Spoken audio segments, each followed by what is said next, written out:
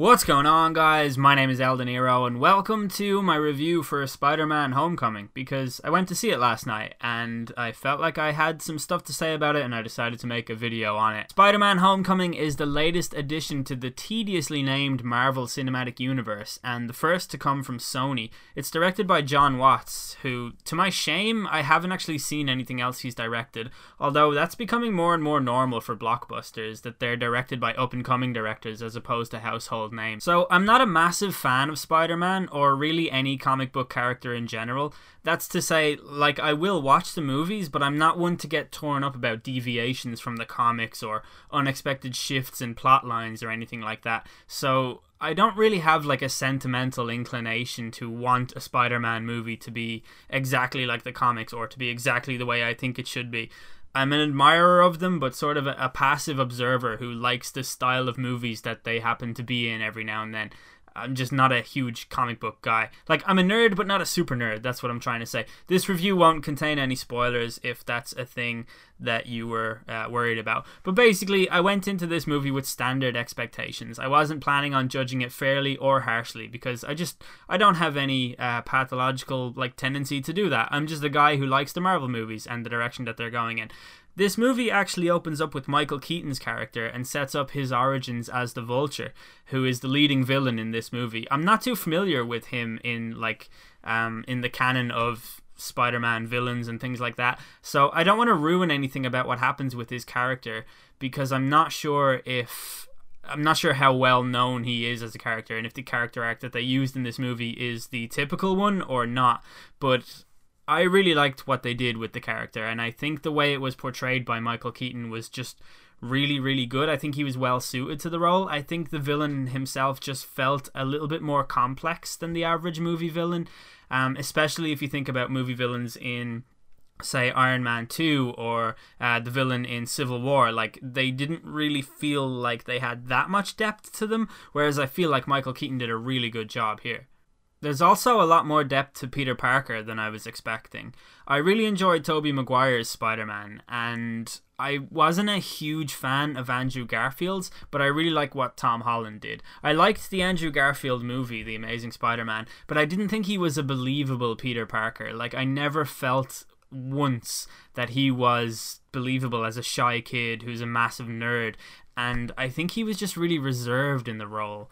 Like, I think it's hard for an adult to believably play a teenager, especially in a blockbuster movie, but Tom Holland brought this sort of level of energy. Like, his Peter Parker is really smart, as he should be, but he's also really loud and obnoxious, and it's easy to believe that his classmates would be annoyed by him or that they would find him like a person that they would like to avoid every now and then. It was also just interesting to see the trials and tribulations of high school Peter Parker going a little bit deeper than he likes Mary Jane and he gets bitten by a spider. This movie takes place after Uncle Ben's death and after the radioactive spider bite, so even though it's the third origin story of a Spider-Man to come in about 15 years, I think, on the big screen, this one does go in a different direction. We pick up after the events of Captain America Civil War, and Spider-Man's goal here is to be accepted as an Avenger. He wants to impress Tony Stark, and he just really wants to be part of that huge superhero agency that they have in the MCU, but Tony Stark doesn't really think he's ready, and the whole movie is just him trying to prove that he is,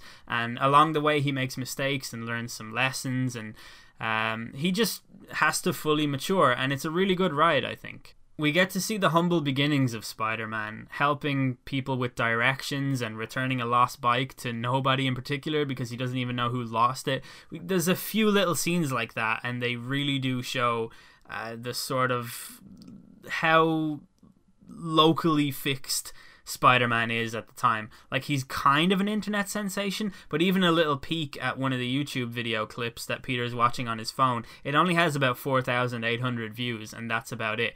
It's believable that he's not a huge deal in this universe because Thor exists, Iron Man exists, the Incredible Hulk exists, etc.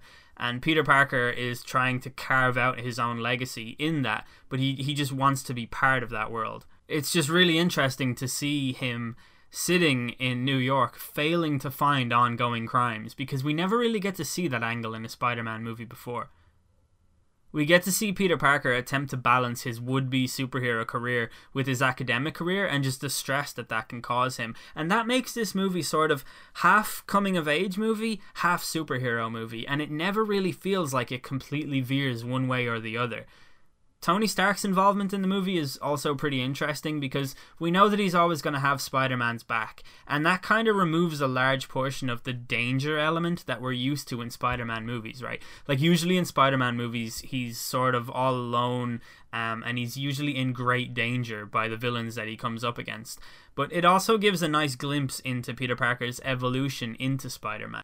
The fact that he has Iron Man helping him along the way definitely makes sense in this story. Also, just seeing Robert Downey Jr. on screen as Iron Man is always going to be amazing, and I will never get bored of it.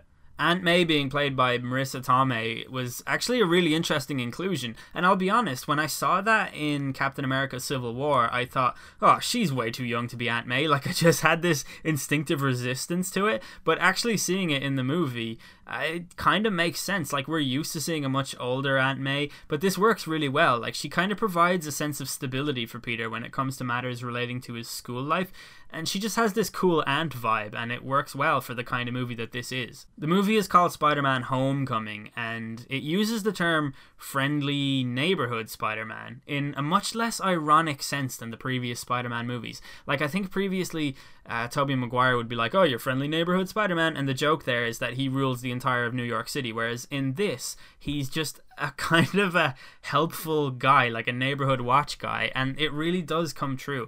It feels more local and youthful than other Spider-Man movies, and I just think that rooted in an origin story makes far more sense, and it's more enjoyable. It's essentially a teen movie, but I also think that aspect maybe makes the stakes a little bit lower, but it makes it a really fresh take on the Spider-Man story. The only negative thing I actually have to say about the movie is that it can be a little bit slow in places, and also, as I mentioned, the lower stakes, because we know that Iron Man is always going to have his back, and while Michael Keaton is great, he's not like a super like villain that's about to take over the world or anything like that. I'm not sure that the pacing is necessarily a bad thing, because I actually enjoyed the pacing of the movie itself. It's just, I feel like maybe for older viewers of the Marvel movies, like if you're looking for another Marvel blockbuster, like this is definitely one, but it might not be the one for you, because it is a little bit different and it is a little bit more child friendly in places. I don't think, like, I cannot recall very many deaths in this movie, and I don't want to spoil it too much, but death is not like a major factor in the movie, I don't think. Not like it is in previous Spider-Man movies. Like, I think you can find instances of death playing a really important role in the two previous Spider-Man franchises that have been brought along. And that's not really the case in this movie. And again, that's just something that makes it fresher to me. Like, I'm quite happy as a result of that. But I think other people might not be. I don't know. But I really enjoyed it. And I'm going to give it like a high 7, like on the side closest to 8. I'll call it a 7.7. I haven't figured out what my rating system is going to be going forward for any more reviews that I may or may not do, but we'll call this one a 7.7 out of 10. If you guys went to see it, please do let me know what you thought of it, and let me know if you agree with my take on it. I've been El De Niro. Thanks for listening.